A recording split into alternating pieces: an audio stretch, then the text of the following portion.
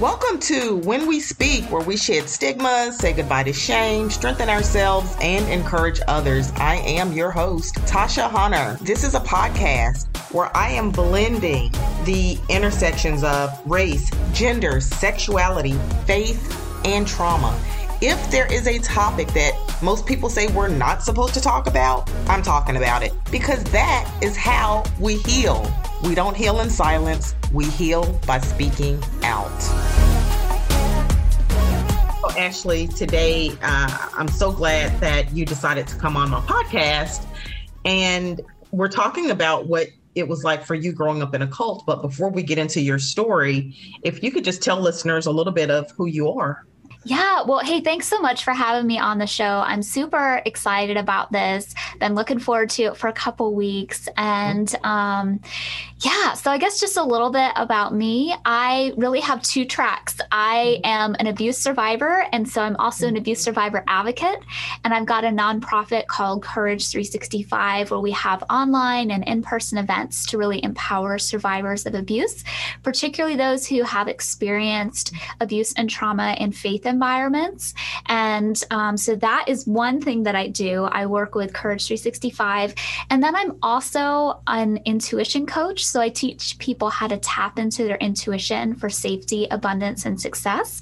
And while those two things might sound really different, there's actually a strong overlap, because you need intuition to get safe and to get free. And then once you are safe and free, you can use your intuition to really expand your life in all the ways that you want it. So that's just kind of a little bit about what I'm doing these days. Yeah.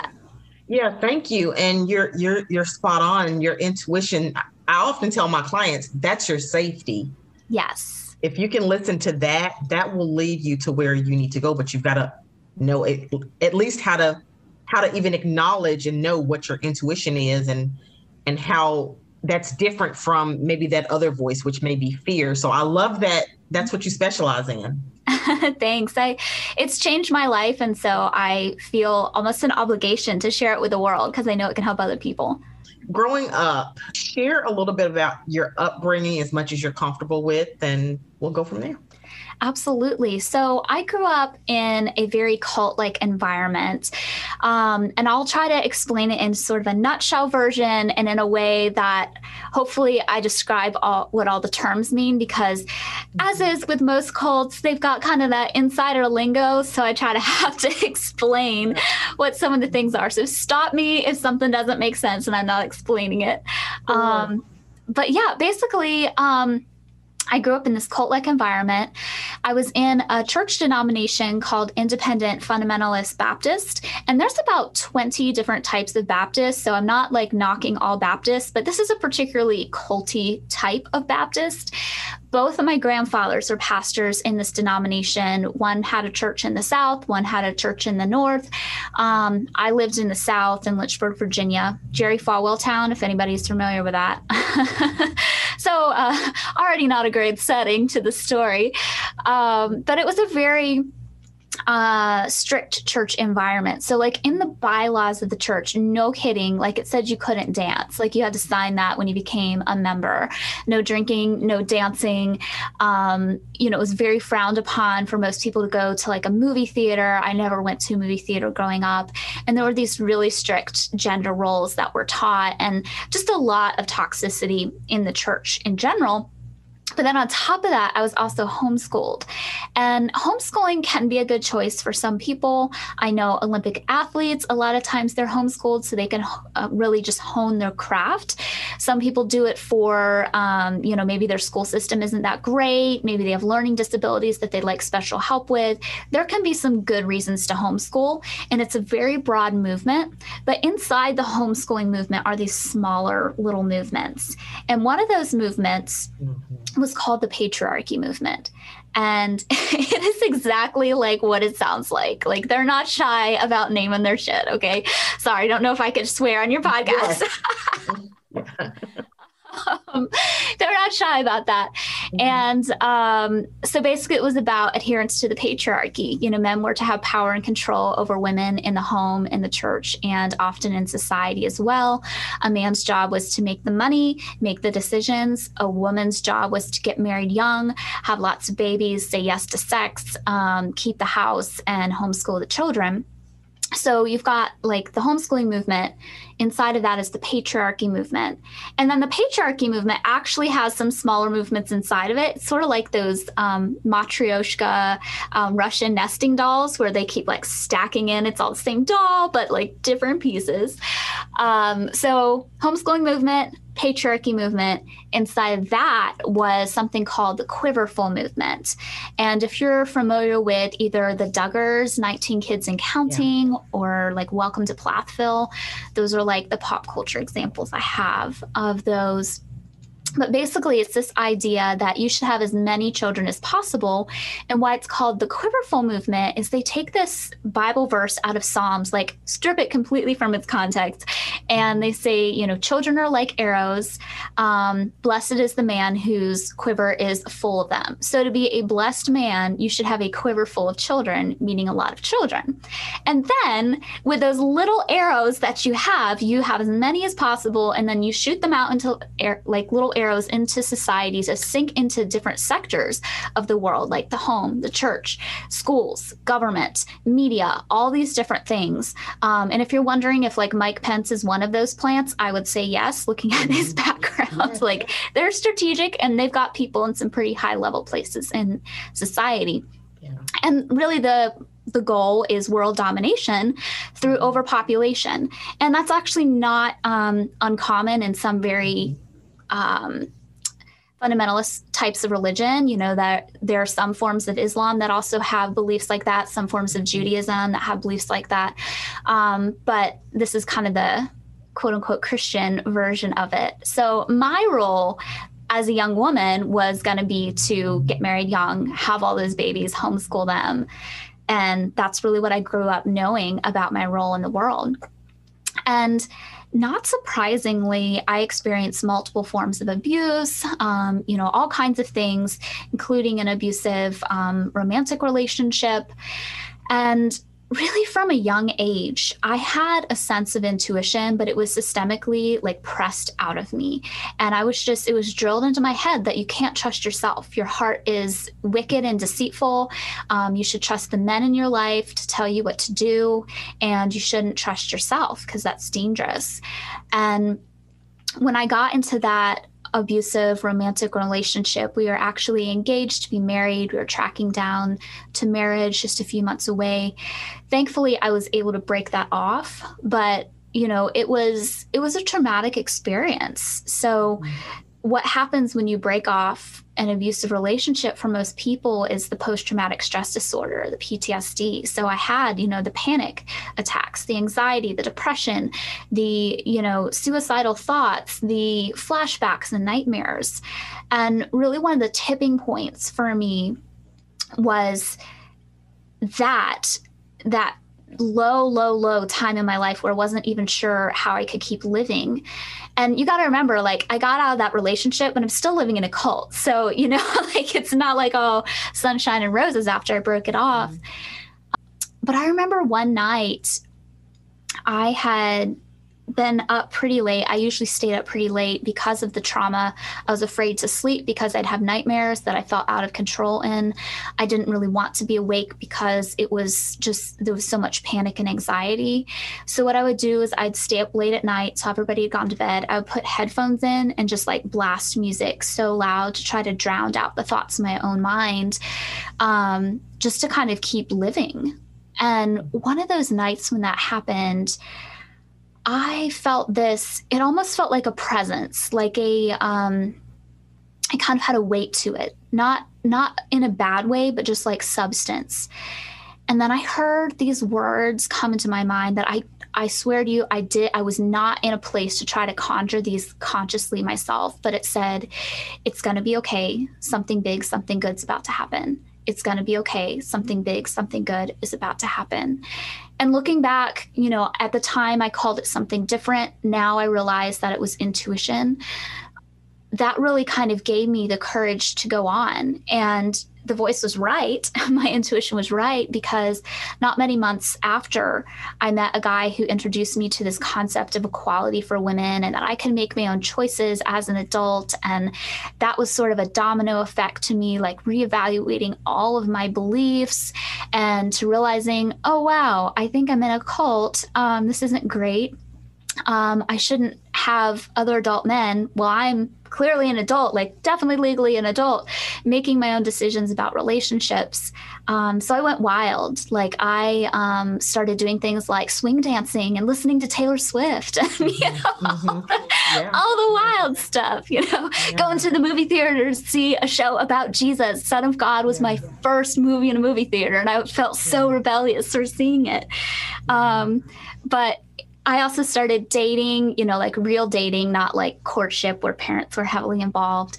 I quickly met my now husband, Will Easter, and he was just he loved me so much, and he gave me so much freedom. Like he believed in equality. He treated me as an equal. He was sensitive to the abuses I'd experienced. And so we dated for 4 months. We were engaged for 4 months. Our intuition from the very beginning was like, this is the person I need to marry. We've been married for almost 7 years now. And that was my escape from the cult. And it was really my intuition that brought me to that place. And then it was my intuition again that very early on in our marriage was like, hey, you've experienced abuse. You need to start talking about this on your blog. And then from there, so many people started reaching out to me and telling me about their experiences in faith environments. And then from there, my intuition was like, you need to start an event. So I started the Courage Conference in 2016, and we had a sold out event. I swear I'd never hosted an event before, nothing like that. But following intuition and just all these people needing to know they weren't alone. And so that's how the nonprofit started. That's how my advocacy work started. And that's kind of my story in a nutshell. I'm happy to go further, but I figure I've talked a lot, and I'll let you ask any follow-up questions. Yeah, I didn't want to interrupt because I wanted listeners to hear all of that. So you had the insight, the intuitive voice came. Yeah. How old were you at that time? I think I was 21. Yeah. You were 21. And so, but I'm really wondering, so that happened, but when was it when you had the voice, but there was also, when did you know inside, like this upbringing, something is not right. This does not feel right. Yeah. When did that happen for you? Yeah. So kind of what happened with that is pretty shortly after that happened, there was a woman who had visited our church and was quickly like, this is not for me. Understandably, good on her. But we remained friends, and she worked at a coffee shop. And she invited me to come visit her there. And when I came, she introduced me to this guy who enjoyed theology. And I enjoyed theology. I had a blog called Stay at Home Daughter. And I wrote about adherence to the patriarchy from my quote unquote theological position that I'd been taught. And so we started talking theology, and he believed in equality for women. And he said, like, you can still be a Christian and believe in equality for women. I was like, what? No, you cannot, And I was like, I'm a pastor's granddaughter. How dare you try to lead me astray? All these things are going through my mind.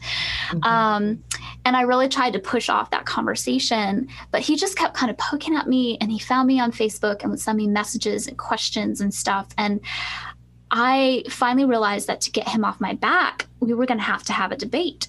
And the stereotype is true. Homeschoolers are notoriously good debaters. It's just a fact.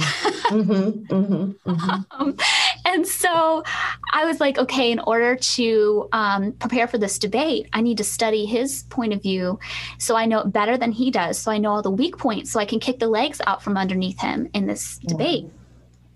Well, the debate never had to happen because studying about equality for women, both from at the time, like a theological perspective, but then also just like a social justice and health and safety perspective, that convinced me. And there was a night where it felt like a tipping point of, I had realized I'm not going to have to debate this guy. anymore because, I've already been convinced. But also, like, if I keep going down this road, if I keep listening to my intuition, asking these questions and studying, I'm going to have to change my whole life. And that is terrifying because this is my entire life. It's all built on patriarchy. And when you pull that piece out, like, everything else crumbles. Like my family, my church, my community. I really only knew people inside that church and maybe a few others who had similar beliefs, outside of our church. And I ultimately had to make a choice. Am I going to go with what my intuition is saying, that this is right, that women should be treated as equals, and that is going to shake my world and change everything, and I'm going to have to reevaluate this whole system? Or am I going to try to shove it down and just pretend that I don't know that because that'd be easier? But I couldn't do that. I didn't know how I could live with myself knowing I'd seen the truth, and then I was like actively pushing it away. So I made a choice to keep researching and studying, and that did change my mind.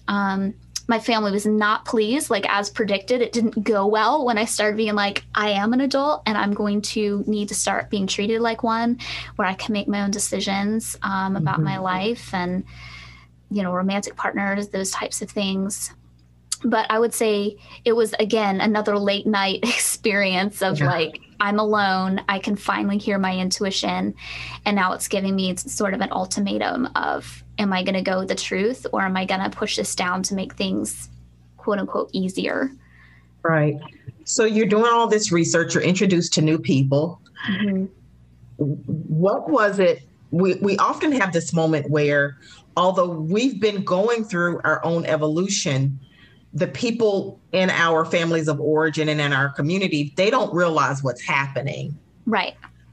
So for you, do you remember a moment when, although you had already started changing and you had this new level of awareness, do you remember a moment in which your family was introduced to Ashley, the the new you, the you that you were always supposed to be?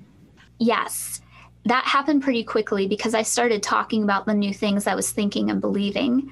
It was hard to keep it to myself. And it wasn't just the patriarchy thing. It was like everything. It was like, well, why can't I dance? What's wrong with movie theaters? And maybe I shouldn't do this courtship thing, and I should be able to pick my own spouse all on my own without any help. It really got super tense. I had only really experienced seeing my family's vitriol against other people outside of the cult, people who decided to think differently. I'd seen their reactions to people who had an occasional beer once in a while and how they had confronted them, and it became a whole big thing, how they'd confronted other families for watching movies that we didn't agree with. But I never had that vitriol really pointed at me, and it was kind of a shock to the system. And so I would lock myself in my room, which I feel bad for my sister, that was her room too, but I really need some time alone.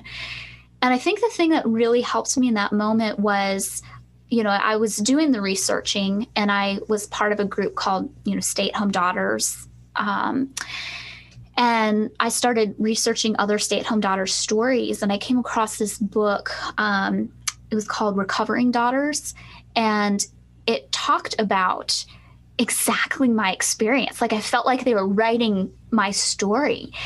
But one of the key things that was in there was they also talked about how kind of the playbook that parents in those movements use when their children start speaking out and even changing just in slight ways. And my parents acted exactly like the book predicted. And if I hadn't seen that, I would have thought that there was something wrong with me, that I had become an evil person. But when I saw somebody has actually written and documented this, and there's multiple stories of stay-at-home daughters who've had their parents behave this way, I then began to realize, okay, this isn't about me. This is about their inability to change. And we had 8 hours of super intense, it felt like interrogation, honestly. And at the end of it, I sort of gave them this ultimatum of I don't really have a great job. Like, I'm a nanny, and it would be really uncomfortable for me to move out. But here's the deal. I either need to be treated like an adult, or I'm going to leave and figure it out. And I know you don't want that. So maybe you should treat me like an adult. And I didn't say it exactly that way, but that was kind of boiled down. And they didn't want me to leave. And so we sort of came up with this system that didn't work, but it was like, while you're physically in our home, you have to obey our rules. But when you walk out the door, then you are able to do your own thing, which is just like, that's just not sustainable. But it stayed that way until, I started dating, got engaged, and then got married. And when I got married, I started talking more openly and publicly about some of the things that had happened in my life. And eventually I realized that though they knew those things were true, they weren't going to defend me. They weren't going to apologize, any of those things. And they wanted to really shame me, I felt, in front of my siblings. And so there had to be a line in the sand moment where I was like, you either support me in talking about what has happened to me, or I can't do this anymore. Like, I can't sit across the Thanksgiving table and pretend that this is okay when I know everything I'm saying is true, but you're denying it all, pretending that I'm crazy, basically. And so that's sort of, I haven't spoken to them really since 2016-ish. But on the other side of it, it was sad and heartbreaking, but also like, I don't regret that, because I've been able to grow and evolve and be my full self without their expectations and attempts to control image. Sure. With everything that you experienced, the depression, the anxiety, the PTSD, and I don't mean to like diagnose you or anything, but just listening to what you said, did you have PTSD, or do you any of that, or was it just the awareness, the naming, I experienced trauma? Yeah. So I did see a therapist, and they told me it was PTSD. Yeah. Okay. And then, so you did see therapy. That was my next, see a therapist. That was my next question. Along with that, are there any support groups for people that are recovering, that did escape and are kind of finding out who they are and healing from all of those things? Are there any specific support groups? Yeah. So I found support in a variety of different ways, online mainly, because my church growing up wasn't the only one that had toxic ideology. Like, living in Jerry Falwell town, the toxicity is pretty high in the general community. So mine was pretty intense, but also like most of other people's experiences living there, if they've been involved with conservative religion in Lynchburg, Virginia, it's pretty intense also. But yeah, mainly online things. So I don't even know if it's running anymore, because this is years ago, but I came across I think it was maybe called the Underground Railroad for Stay-at-Home Daughters. And it like helped connect you to people who could help you escape, and connect you with like, hey, you should work at Starbucks because they have benefits, or, kind of giving you some life tips. And I know I was a part of a group like that at some point.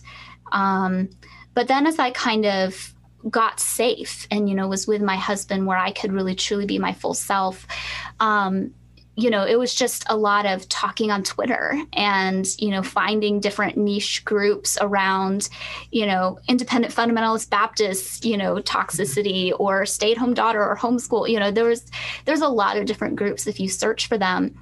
But what I did with Courage 365 and the Courage Conference was like, okay, these people are talking online and they feel so alone and isolated. Like, how do we get them in the same room so they can know they're not alone, and they can talk to other people and hug them and, hear stories? And so that's really why Courage 365 and originally the Courage Conference was birthed, to facilitate that.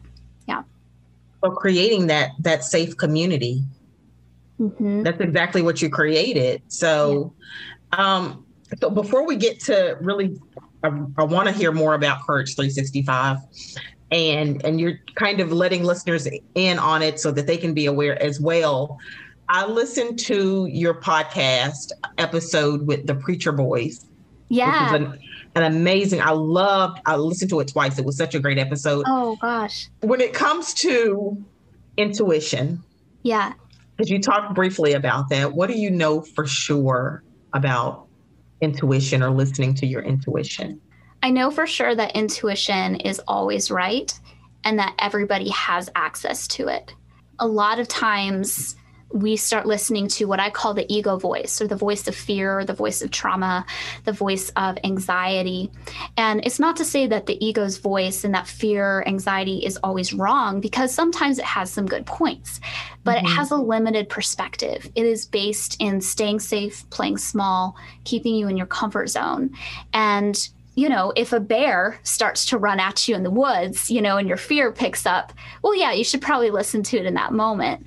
But if you hear a crack in the woods and your ego, your fear, your trauma brain pops up and it's like, it's a bear, when there's actually no bears in that state or something like that, it's probably not helpful to listen to it. So it has a limited perspective.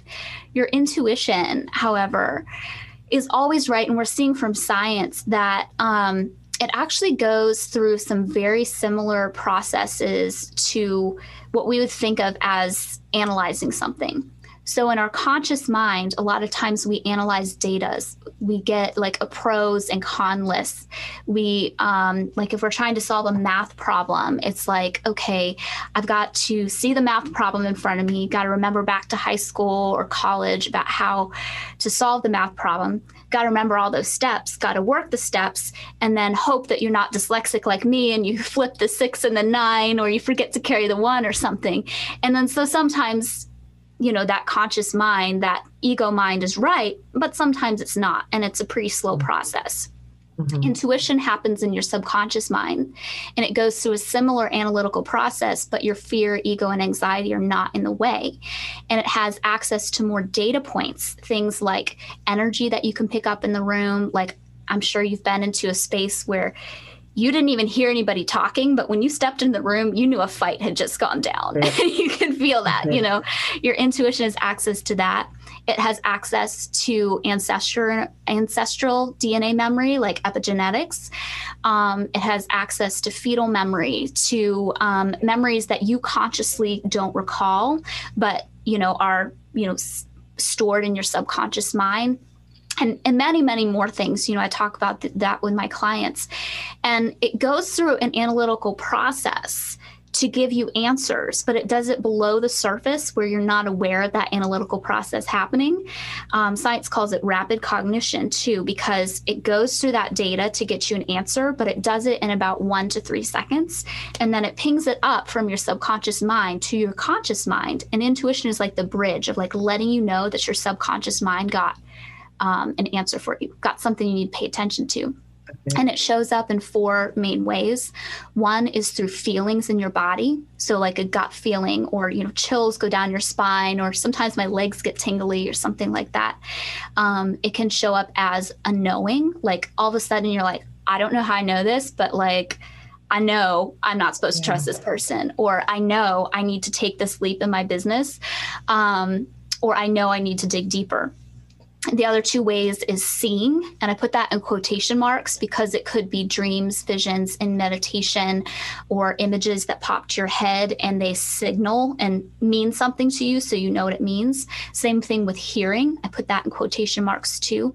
That night when I heard the voice that said, it's going to be okay, something big, something good's about to happen, if you'd been sitting beside me, you would not have heard it. It wasn't audible in that way, but it was a phrase that came to my mind from my intuition. And so what I know about intuition is that you can always trust it, and that it always has your back. You have access to it. You just have to learn how to tap into it. I just want to talk about intuition for the next 3 hours. I love that topic so much. You as well. Are you writing a book? That wasn't supposed to be in my questions, but do you have a book? No, I'm not writing a book right now, but I do have one that I wrote back in 2017 called The Courage Coach. And it's a practical, friendly guide on how to heal from abuse, just like those next steps of like identifying maybe something's off and, how to get in touch with a good therapist, what to expect from family and friends who maybe aren't supportive. But for the intuition stuff, no, I actually have a couple courses. I do have a free ebook, which maybe you'd be interested in. It's called The Intuition versus Ego Toolkit. And so it's a really short ebook that just breaks down sort of what I talked about, the two differences between intuition and ego. It's got a quick tap in, tap out meditation so you can access intuition quickly. And then there's some like journaling prompts, because there are categories that I can talk to people about how intuition feels and how ego feels. But you'll tend to be able to connect better to that when you journal about how it felt in your body when intuition was speaking and when ego was speaking, so you can pick up quicker. But yeah, anybody who wants that, it's just ashleyeister.com/toolkit, and it's totally free. Yeah. I asked that question as if we were at the end of the interview, and we're not at the end. We're not at the end. That's fine. That's totally fine. But I was like, I want to read anything that you have. So I'm going to get the ebook. There are, in my work, because I specialize in trauma, with all of my clients, I am speaking to them about how they're able to connect with their self, their highest self, and their intuition. And they're always asking, well, how do I know about intuition? As part of what I provide in therapy, I am also going to connect them with you and with your website so that they can get your ebook. Thank you. Yeah, that's important. I talk to therapists pretty regularly, and some of them have gone through my courses. Some of them, are just kind of looking at the intuition work. And it really is such a powerful, powerful thing, because when you can trust yourself, like, you're golden, because, it's great to take input from other people. But when you can, check that against your intuition, I mean, safety, abundance, and success, that's what intuition brings. Yeah. And you just made me think that oftentimes I'll talk about intuition in terms of that's your inner knowing, right? But when you've been traumatized, the first thing that's taken away from you or that you're robbed of is your voice. Yes. So there's some relearning, some reparenting, really learning how to listen, So anyhow, I won't divert because I could talk about that for hours. Well, we'll have to do that sometime, because I love to talk about it for hours too. Yes. When it comes to being yourself, the self that you were always created to be, what do you know for sure about that? I believe that my purpose here in life is to pursue happiness and freedom for myself first, and then for others.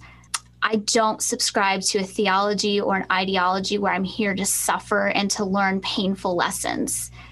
Sometimes those things happen in life, but I think I'm here to experience joy, happiness, pleasure, freedom, and then from that abundant place in myself to help create that for other people. So that goes into social justice work, that goes into helping abuse survivors get free, that goes into helping people tap into their intuition.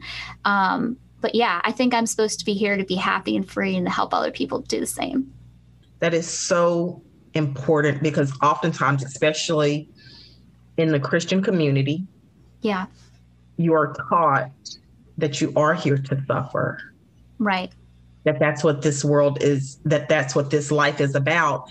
And that when you die, or that your goal is to get to heaven where there will be no more suffering. Right. So I'm born to suffer. Yeah. And then at some point at the end of my life, if I'm good enough, if I make the cut, then maybe I'll go to heaven. That's kind of how I understood a part of my Christian journey early on, or early teachings. And I know now that that's a lie. Right. Yeah. Absolutely. Yeah. And I mean, how convenient is that for people who are, cult leaders and people who are in charge, and maybe even not a full-fledged cult, but just like very high control leaders? Like, it's super convenient to teach a theology of continual suffering and sacrifice when they want you to suffer and sacrifice so you can pad their pockets or give them a boost in their esteem. It doesn't control people as well when you're like, hey, you should listen to yourself and find happiness and freedom so you can enjoy life and then help others enjoy it. Like, it should sell better, but it usually doesn't. Absolutely. Absolutely. During the moments of like your own, again, I called it like an evolution, but you deconstructing and reconstructing and all of that, how did you handle the loneliness? I always sought out people who had similar experiences to myself. And there have certainly been times of loneliness, but not very many, because I've been very active in creating a new community for myself. I think a mistake that a lot of people make is they leave an old community and they don't try to find another safe community. Yes. They think, okay, all community is bad and, it's not worth it. And there are some other bad communities. And I would definitely say, listen to your intuition on, what communities to join, how long to stay, what people to connect with. But I've always just found that being vulnerable publicly about my story has attracted people who've had similar things. And then initially bonding over like, okay, we've had this shared terrible experience. But I just heard this term the other day. It was the first time I heard it. It was, instead of post-traumatic stress disorder, it was post-traumatic growth. And this idea of like, after you've gone through trauma, it doesn't negate the pain, but also there can be some pretty incredible growth. And when you can connect with people who've gone through something similar and then are now on a similar healing journey, that's really where you can find some depth of community. I don't know anybody in my town right now. I'm actually living next to my husband's grandparents. This is kind of a more temporary thing, taking care of them, looking after them a bit. But I am not lonely because I have so many friends that I met online, people I talk to on the phone consistently. So whether it's in person or online, find people who've gone through that post-traumatic growth and connect them. And you're exactly right. Oftentimes, because of trauma, people feel like, well, I can't trust anybody. Right. And so then they have no friends. They also have no family. And they're trying to heal alone, and you just can't. No, you can't. You can't. So you do need other people for support. You do need to be in community with other people. Yeah. And I think that's the hardest thing to get people to realize, is that you're out here by yourself. Yeah, I'm with you. I agree. Yeah, it's hard to figure out how to trust.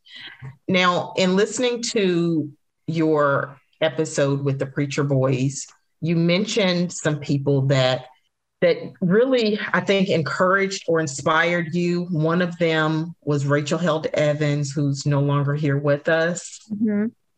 Well, she is here. She'll always be here, but she's not physically here. Who were some others besides Rachel that you met through online space and, maybe just connected with or whatever?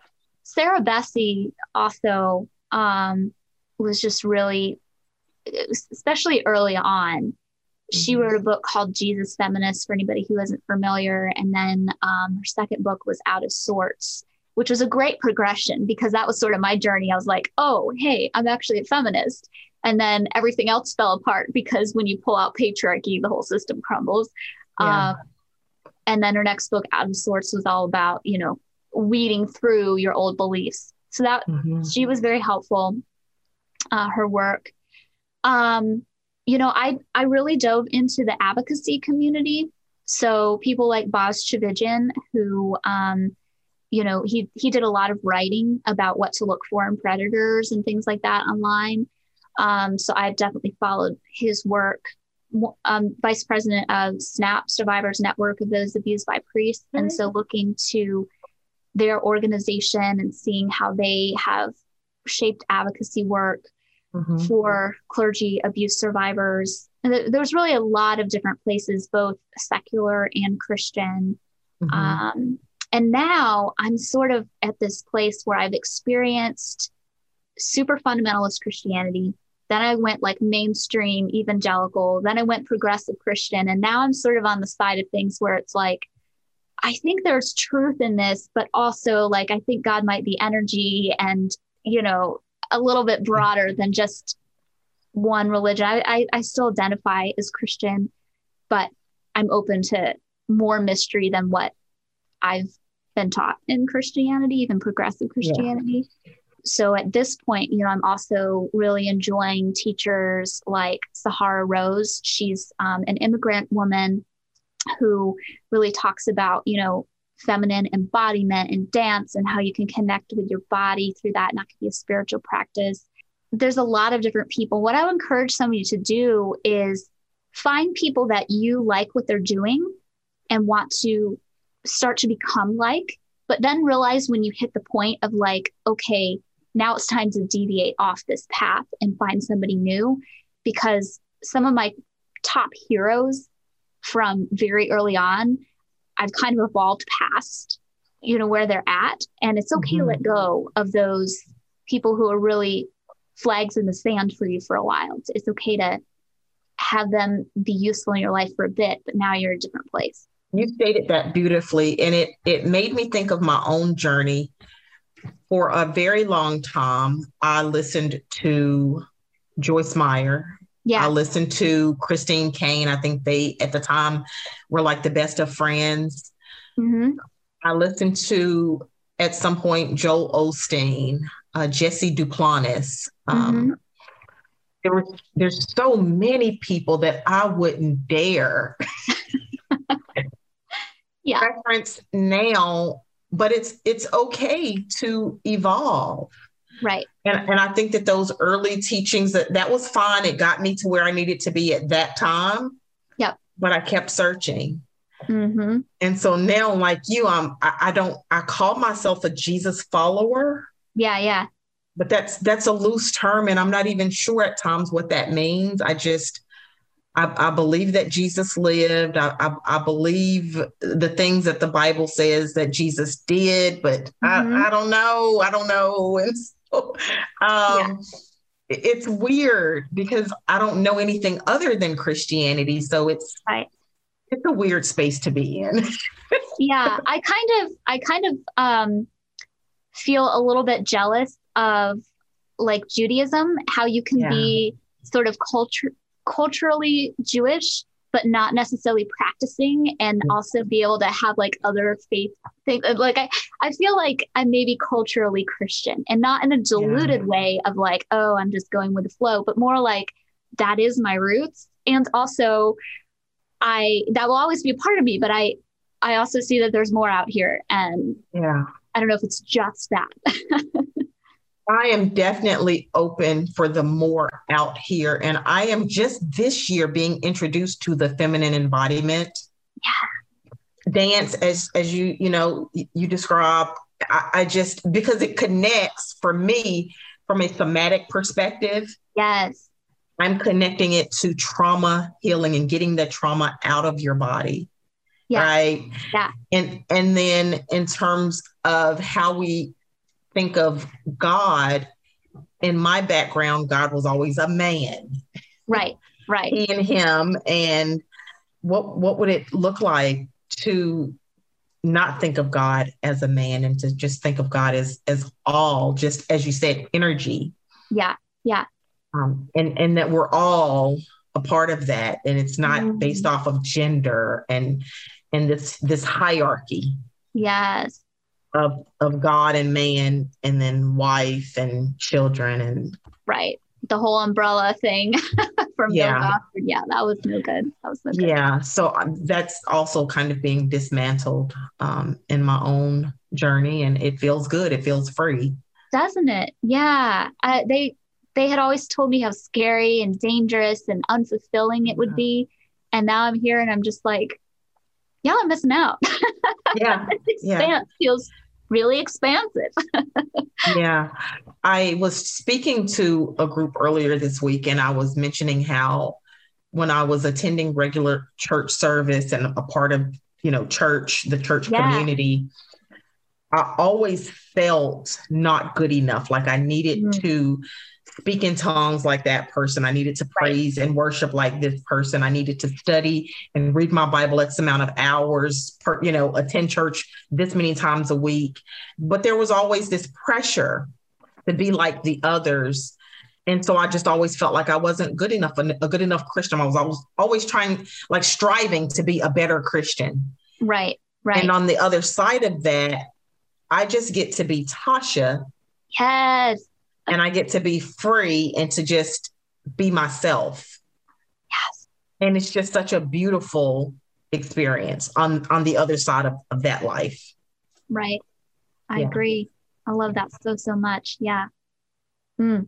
For any of the listeners, and I already know that they're going to want to connect with you and your work with Courage 365, can you share how do people get connected, and if you have any events or anything coming up, or what they can look for from Courage 365?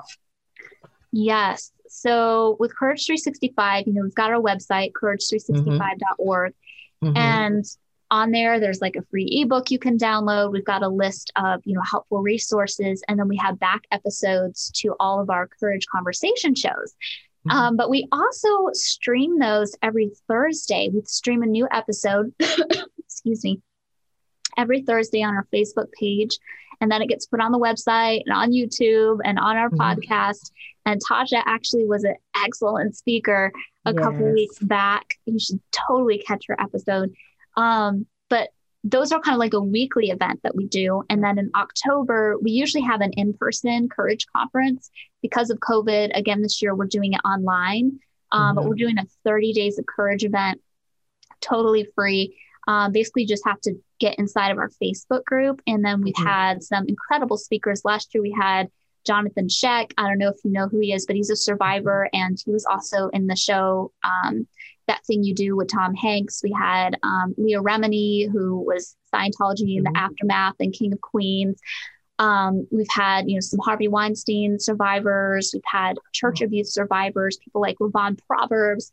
And so we have like a really great 30 days that'll be planned for October.